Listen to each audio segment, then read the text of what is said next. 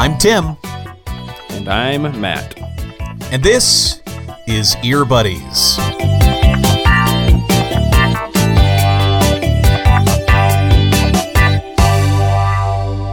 Joining you on this Memorial Day Monday. How you doing, buddy? I'm all right, Tim. I'm all right. Hanging in there, as they say. Yeah, good. We wanted today to dedicate the episode, since it is Memorial Day, to the memory of two fabulous musicians and songwriters who died way before they should have because of COVID-19 last year. Both around the same time in the year, and it was awful news both times. We're talking about Adam Schlesinger and John Prine.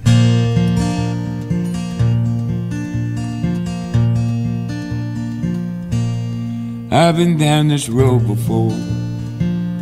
I remember every tree, every single blade of grass holds a special place for me.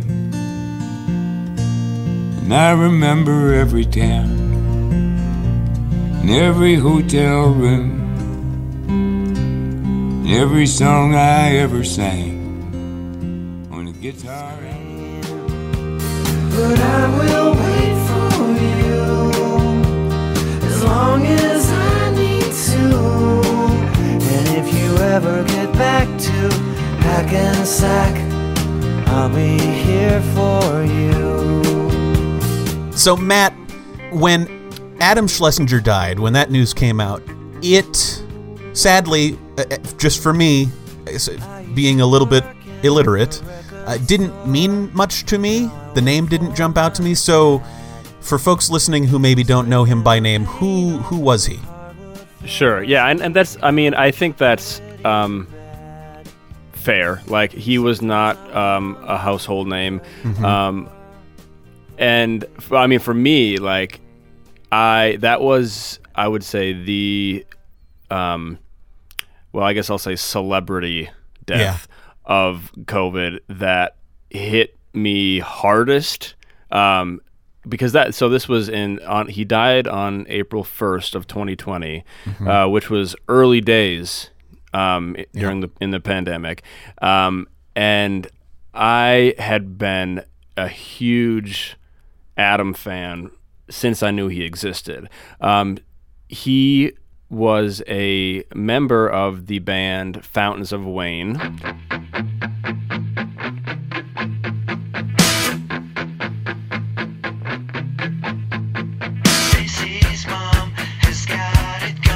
You know, the song Stacy's Mom, he wrote that incredible song. Yep.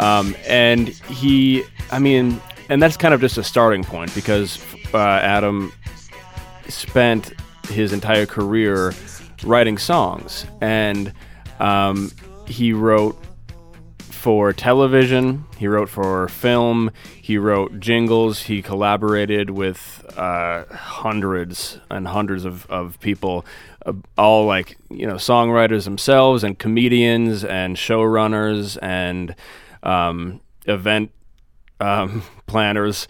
But I knew about him because Stacy's Mom. Well, sure. Who doesn't know that song? You hear that, like... in doing some reading about him after his death, I saw one of his longtime collaborators basically said that he was so mad that that's the first song that everybody thinks about when they think of him now after death, is this sort of joke song, right? But it's a terrific song. I mean... Well, it is joke a or not. Song. It's and yeah, I understand sort of the idea. Like, you know, that's our closest association is this goofball pop song. When he was clearly doing so much more and capable of so much more than just jokes. But give some credit to that song for being one of the greatest pop songs of this century. I mean, yeah, absolutely. And also, you know, I'm gonna push back a little bit on whatever that person who you read said, Tim, because Adam wrote a ton of hilarious songs, and they weren't, I mean, some of them literally were joke songs. So he wrote, I don't even know the number, but for the show Crazy Ex-Girlfriend, he wrote all of that music, and a lot of them were fun comedy songs. Let's generalize about men. Let's generalize about men.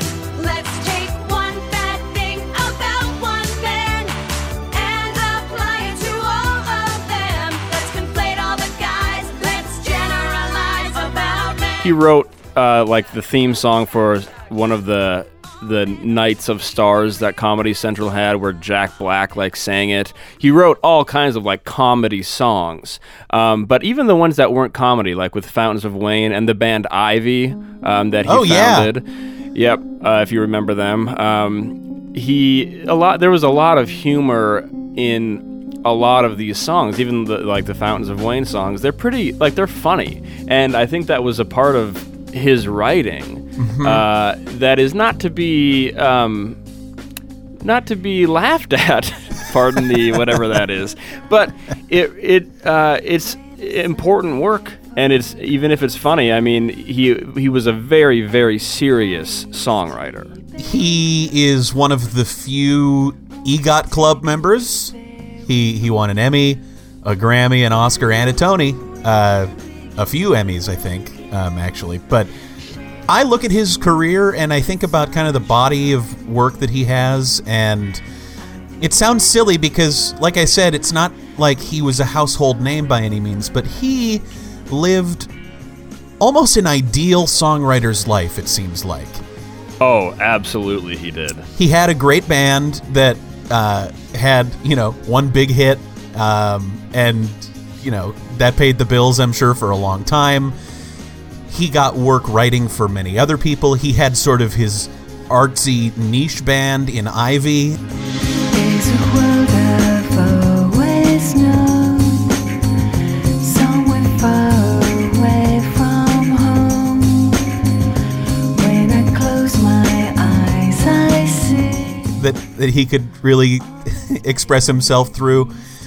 And then he gets steady work, like you said, as a TV writer. Not to mention writing for Broadway musicals too. So and I forgot to mention, but he's also written a number of songs for other bands. Perhaps most, this will be a real throwback.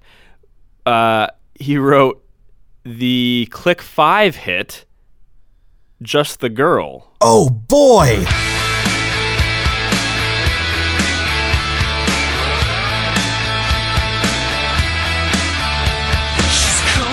she's cruel, but she knows what she's doing. The Click 5, dude.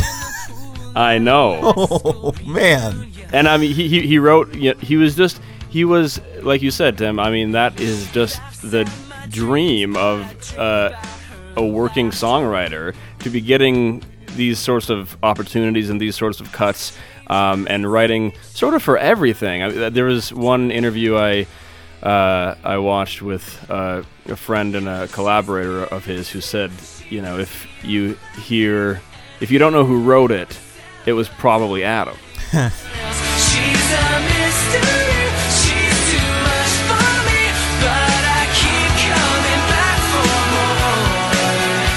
She's just the girl I'm looking for. Like just in TV theme songs, or, well, also, I'll bring this up too because this is another huge watermark. Beyond writing, so he wrote for film.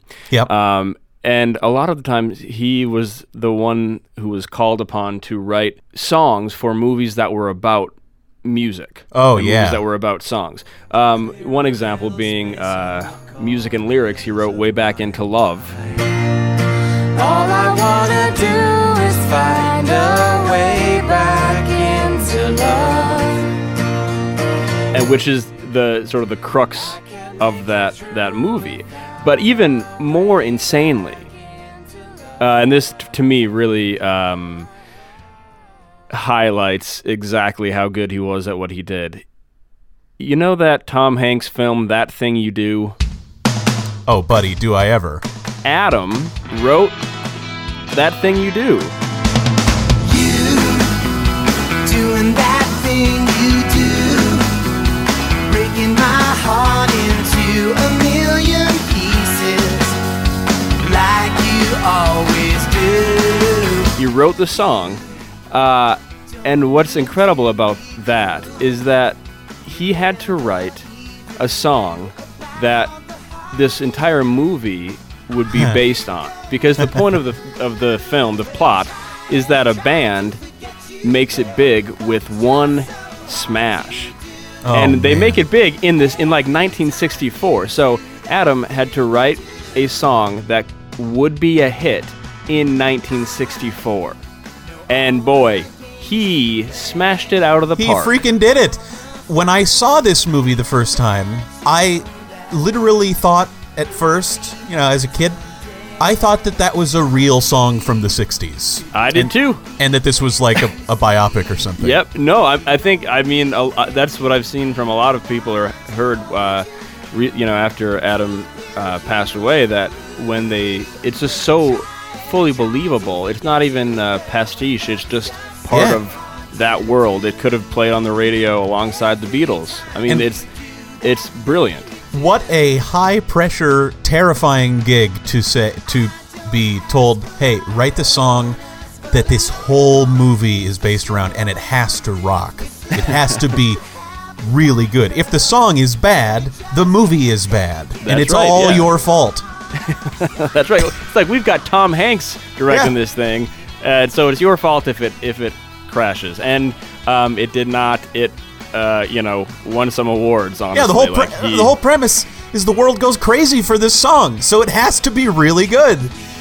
And it was really good. Yep. He nailed it. If you'd only let me be the one to hold you and keep you here with me, 'cause it hurts me so just to see you go around with someone new. And if I know you're doing that thing every day, just doing that thing, I can't take you doing that thing you do. When you listen to That Thing You Do and then go right to his other big song, Stacy's mom has got it going on. She's all I want, and I've waited for so long. you can see the connecting thread in his writing. Yes. His melodies are so catchy and so timeless. I mean, like I said, I thought That Thing You Do was an actual big deal song maybe in the 60s that I had just never heard of before. Because it sounds like a song that we should all have been listening to for the last 60 years. And Stacy's Mom is that way too. It's a jokey song, and the premise is what makes it and all that. But give some love to the melodies and the chords and the arrangement. It's really good pop music.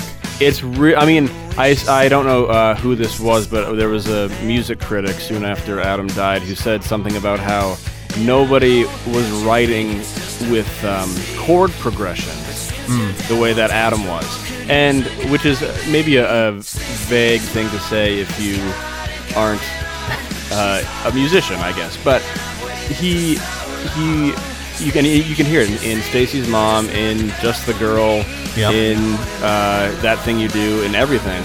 He had such a deep understanding, not only of really catchy melodies and really sort of provocative or hilarious or insightful lyrics, but he was an architect. I mean, he wasn't just making a beat and doing a 4-chord progression and calling it good. He was building an entire song, and it was always remarkable.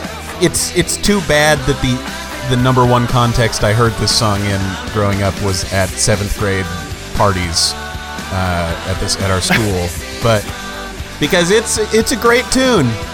No, it still, I mean, it is kind of funny, and maybe it doesn't seem serious to be talking about a song like that, like Stacy's Mom, as I mean, what I truly believe as is one of the best. It's the best power pop song I've heard in my life. Sure. It is, and you can quibble with that, and you can talk about the Cars, and you can have your opinions. But I mean, it is perfect in every way. And yeah, it's, you know, you hear these songs in certain contexts, and it's easy to kind of dismiss them.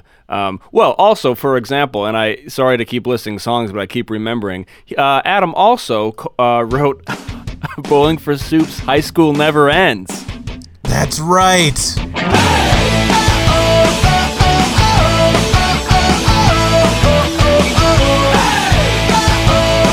So, like, these are songs that get stuck in your head, even if you are only hearing them as a 15-year-old, and it might just be the soundtrack to your dumb little life. They're still great songs. And when you graduate, you take a look around and you say, hey, wait, this is the same as where I just came from. I thought it was over. Oh, that's just great. The whole damn world is just as obsessed with who's the best dressed and who's having sex, who's got... And these lyrics are funny, and they make a lot of sense, and the chorus kicks. Yep. book, and you don't have the right friends. Nothing changes but the faces, the names, and the trends. High school never ends. Yeah, this is a guy who knew exactly what pop was supposed to do and how to do it perfectly. And what really, I mean, the reason I was so gutted by the news of his death was, I mean, I was a fan, and I mean, he, for me, is on the Mount Rushmore of songwriters. But he wasn't even close to done. Yeah. He was 52 years old. He was still very much working. He was in the middle of writing all kinds of stuff, producing all kinds of stuff. And it's sad when an 85-year-old rocker dies and you remember all that they did. But they leave behind a legacy and a body of work that you can enjoy. But they were done. I mean, they were essentially finished with their career. Yeah. And Adam was absolutely not. And beyond just the loss of a human life, I mean, there was a lot more gold there. And now we don't get to experience it because he died of COVID and sure didn't need to. He sure didn't need to. It's hard to think about it that way. Like, there are combinations of words and chords and melodies that only he was going to think of, and we will never hear them. Yep, absolutely. I mean, everybody is irreplaceable, but no one, I mean, nobody was doing what he was doing, and it's going to be a long shot to if anyone ever does again. Sometimes at night, when I look up high, I see a falling star in the sky, and I wonder how, and I wonder why. What makes a falling star go by? Why does it fall, and where does it go? And how does it make that glittery glow? I'm gonna find out, 'cause I want to know, and I wonder. Sometimes I watch a bumblebee fly from rose. So that's Adam Schlesinger, died at age 52, April 1st, 2020, of COVID-19. A week later, April 7th, another all-timer died of COVID, and that was the country folk musician John Prine.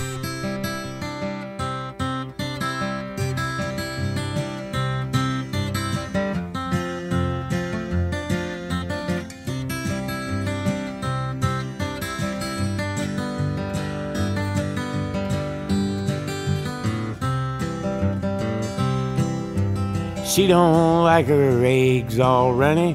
She thinks crossing her legs is funny.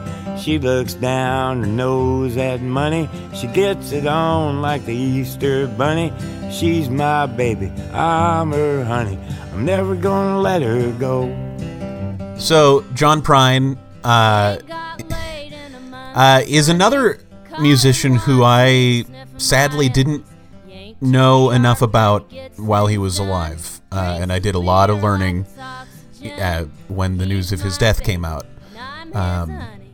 So he was 73 when he died, but like you said, Matt, you know, the sadness of not getting to hear Adam Schlesinger's, you know, the totality of his work. John Prine was still working too. He had just put out a new album of original music, I think 2 years before his death, and after he died, we got to hear some more of him too. But he was this hero of the working man. He was literally a mailman who got drafted and served and then went back to his mail route and would write songs in his head while he was delivering mail, and then picked up a guitar, started writing this stuff, and what he wrote like literally shocked the great songwriters of the time, like Bob Dylan and Chris Christopherson. They like heard him perform and said, "Are you kidding? How is this young dude writing this stuff?" Like Adam, he was a real songwriter's songwriter. Like these, like you mentioned, these legends whose names we know much more and much better than John Prine's. They revered him. He was an unbelievable talent, and also the thing with John Prine too is a lot of his music was pretty funny. Like his lyrics, there's a lot of humor in there, and but that doesn't take away from any of the sincerity. And I think that that's what people really responded to, because quite a few of his songs, I mean, when the melodies are good, they're good, but it's a number of them, he kind of talks his way through a verse and kind of ambles through a chorus, but it all sounds just exactly right. I don't know how else to say it. So let's lean into some of that humor here first before we get into his more serious work, which there was plenty of, but this is one of my favorite John Prine songs called "Please Don't Bury Me." Please don't bury me down in the cocoa ground. No, I'm gonna have them cut me up and pass me all around. Throw my brain in a hurricane, and the blind can have my eyes, and the deaf can take both of my ears if they don't mind the sound. You can hear the guy smiling and having fun performing, and clearly while he's writing this stuff, he's having a good time with himself. But what I think really blew minds at the time when he would go out to open mics and play is he had this way of telling stories, and singing songs from perspectives of people. And it's like, how could he possibly know the depths of the human soul this way in his 20s, in his 30s? But, I mean, listen to these opening words of Angel from Montgomery. I am an old woman named after my mother. My old man is another child that's grown old. If dreams were lightning, thunder were desire, this old house would have burnt down a long time ago. Make me an angel that flies from Montgomery. Make me. He can paint a picture of a human life in lyrics and melodies, I think unlike anyone else I've ever heard. No, yeah, it's incredible, and the fact it's interesting too because again, John Prine was famous, but he was not nearly as famous as the people who adored his work. Yeah. And who emulated him. Even, well, the story of how he got started was he was not even 24, and he was in Chicago somewhere, and Roger Ebert, the famous critic, he Film came critic, in mostly. Yeah, but he wrote a headline. It was "Singing Mailman Delivers a Powerful Message in a Few Words." And that was the headline, and that was all it was. But from that point on, I think days or weeks later, he met with Chris Christopherson and got signed, and just went supernova in the circles that he was in with those songwriters and those musicians. He also spent the 70s and 80s really being an advocate for the worker and against war. I mean, he was an activist through and through. One of his most beloved songs is called Sam Stone and has some of the most gut-wrenching lyrics you'll ever hear. Let's just listen a little. Sam Stone came home to his wife and family after serving in the conflict overseas. And the time that he served had shattered all his nerves and left a little shrapnel in his knee. But the morphine eased the pain, and the grass grew around his brain, and gave him all the confidence he lacked. With a purple heart and a monkey on his back, there's a hole in Daddy's arm where all the money goes. Jesus Christ died for nothing, I suppose. Little pitchers have big ears, don't stop to count the years. Sweet songs never last too long on broken radios. Sort of speaking up for the forgotten veteran and the lower class person living in Alabama, in ways that you just don't hear very much in music. I mean, certainly not from country music today, as we've covered, but he had a special perspective and a really humane way about him, and it came through just loud and clear in his writing. And I wish I had known about it earlier, but to discover it last year was really important for me. Actually, I'm so glad I know his music now. The great thing, and this is something John himself said, was that as he was writing these songs and recording them and working on his career, he wasn't having an enormous amount of success, and he sort of grew comfortable in that. And he said, because my songs aren't pop songs, they don't get old, which I think is very interesting, because they weren't trying to capture any trend. They weren't trying to capture any sound except for what he wanted. And because of that, they're as good now as they were the day he recorded them.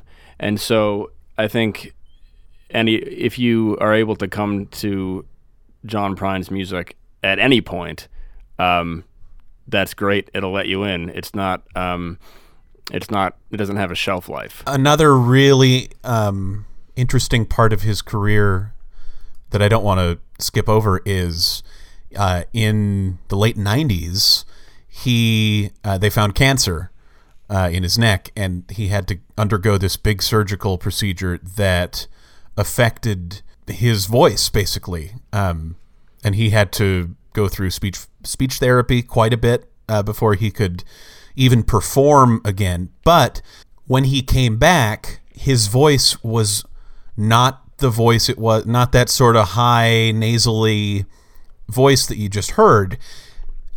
He came back with a totally new, just this gravel in his voice that, for my money, makes the impact of his music even more powerful. Let me just play you. So we heard Sam Stone a second ago.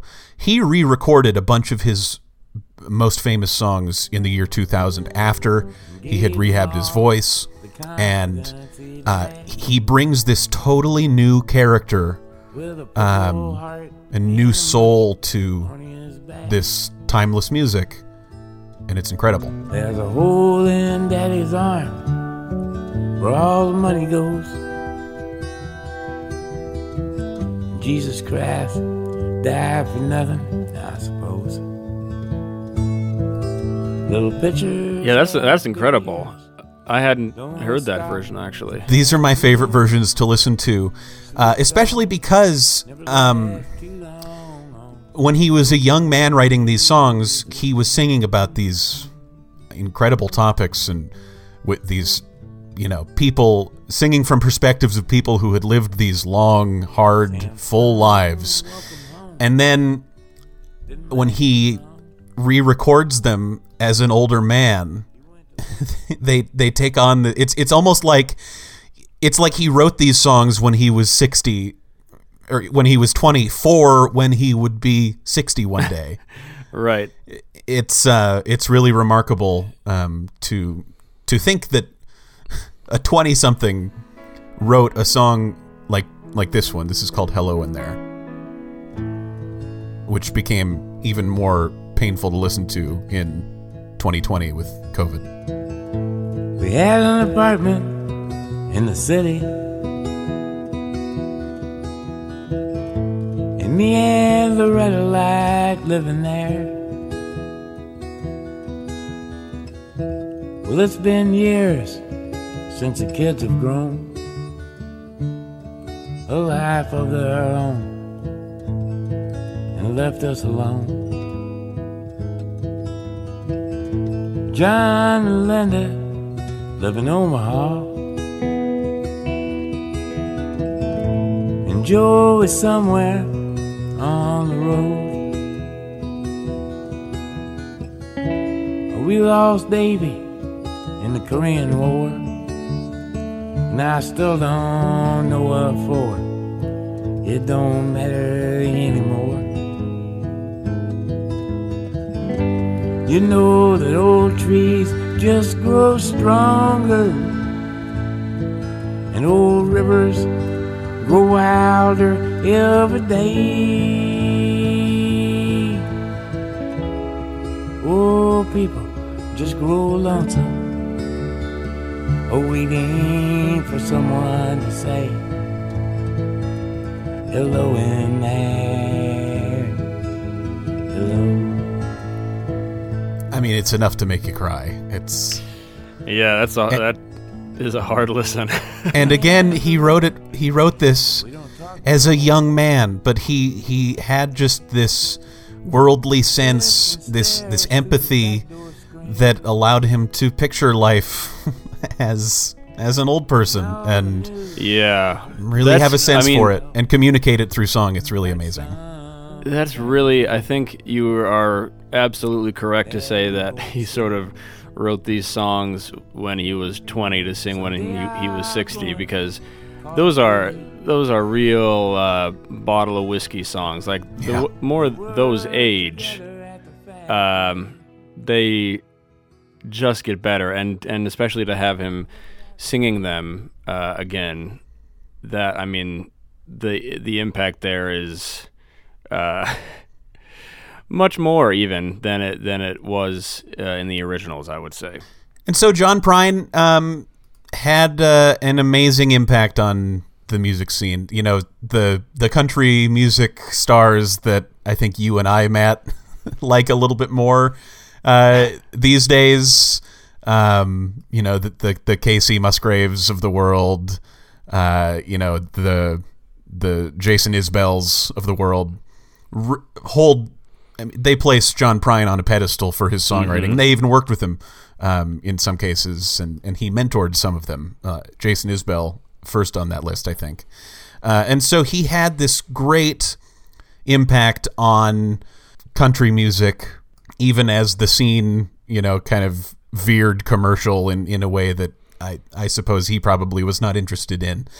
And he continued to write and record music into the late 2010s, and in fact won a Grammy for his last album, which was called The Tree of Forgiveness, which came out in 2018.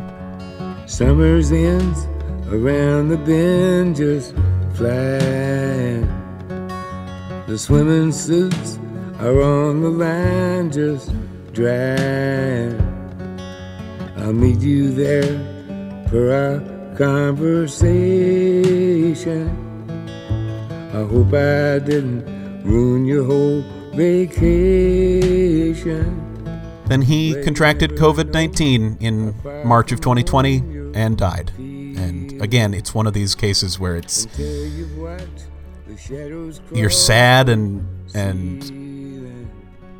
I'm not the type of person, I never have been really, to like get super worked up about a celebrity dying, who I never interacted with or whatever. It's so different than losing family or friends. But when you think about artists who could make statements of intimacy like that and communicate to you in a way that through music that is really personal for everybody, it's hard when you lose people like Adam Schlesinger and John Prine, and it makes you mad to think that it didn't have to be that way.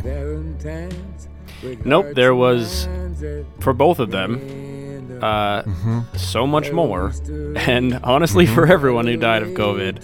So yeah, that don't really have a lighter note there, but no. And this episode's shorter than usual, but let's just kind of leave it at that and say, if you didn't know much about Adam Schlesinger or John Prine before this, find their Essentials playlists on Apple Music and Spotify and dig in, and I think you'll really like what you find. And that's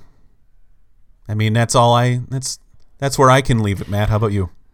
Yeah, I agree. Check it out, see what they've done, see who they've influenced, see who they mattered to. And it would be great if they mattered to you.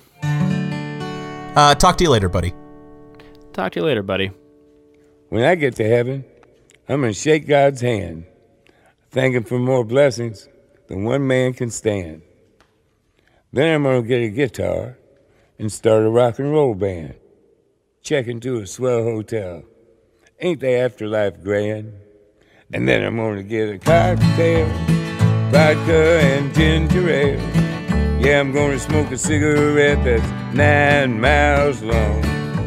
I'm going to kiss that pretty girl on the tilt-a-whirl, 'cause this old man is going to town.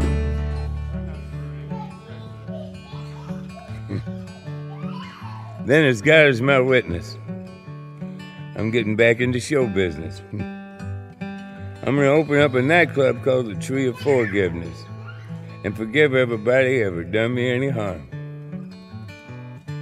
Why, I might even invite a few choice critics, those syphilitic parasitics, buy 'em a pint of Smithwick's and smother 'em with my charm. 'Cause then I'm going to get a cocktail, vodka and ginger ale.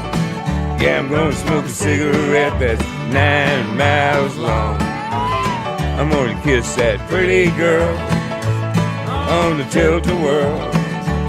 Yeah, this old man is going to town.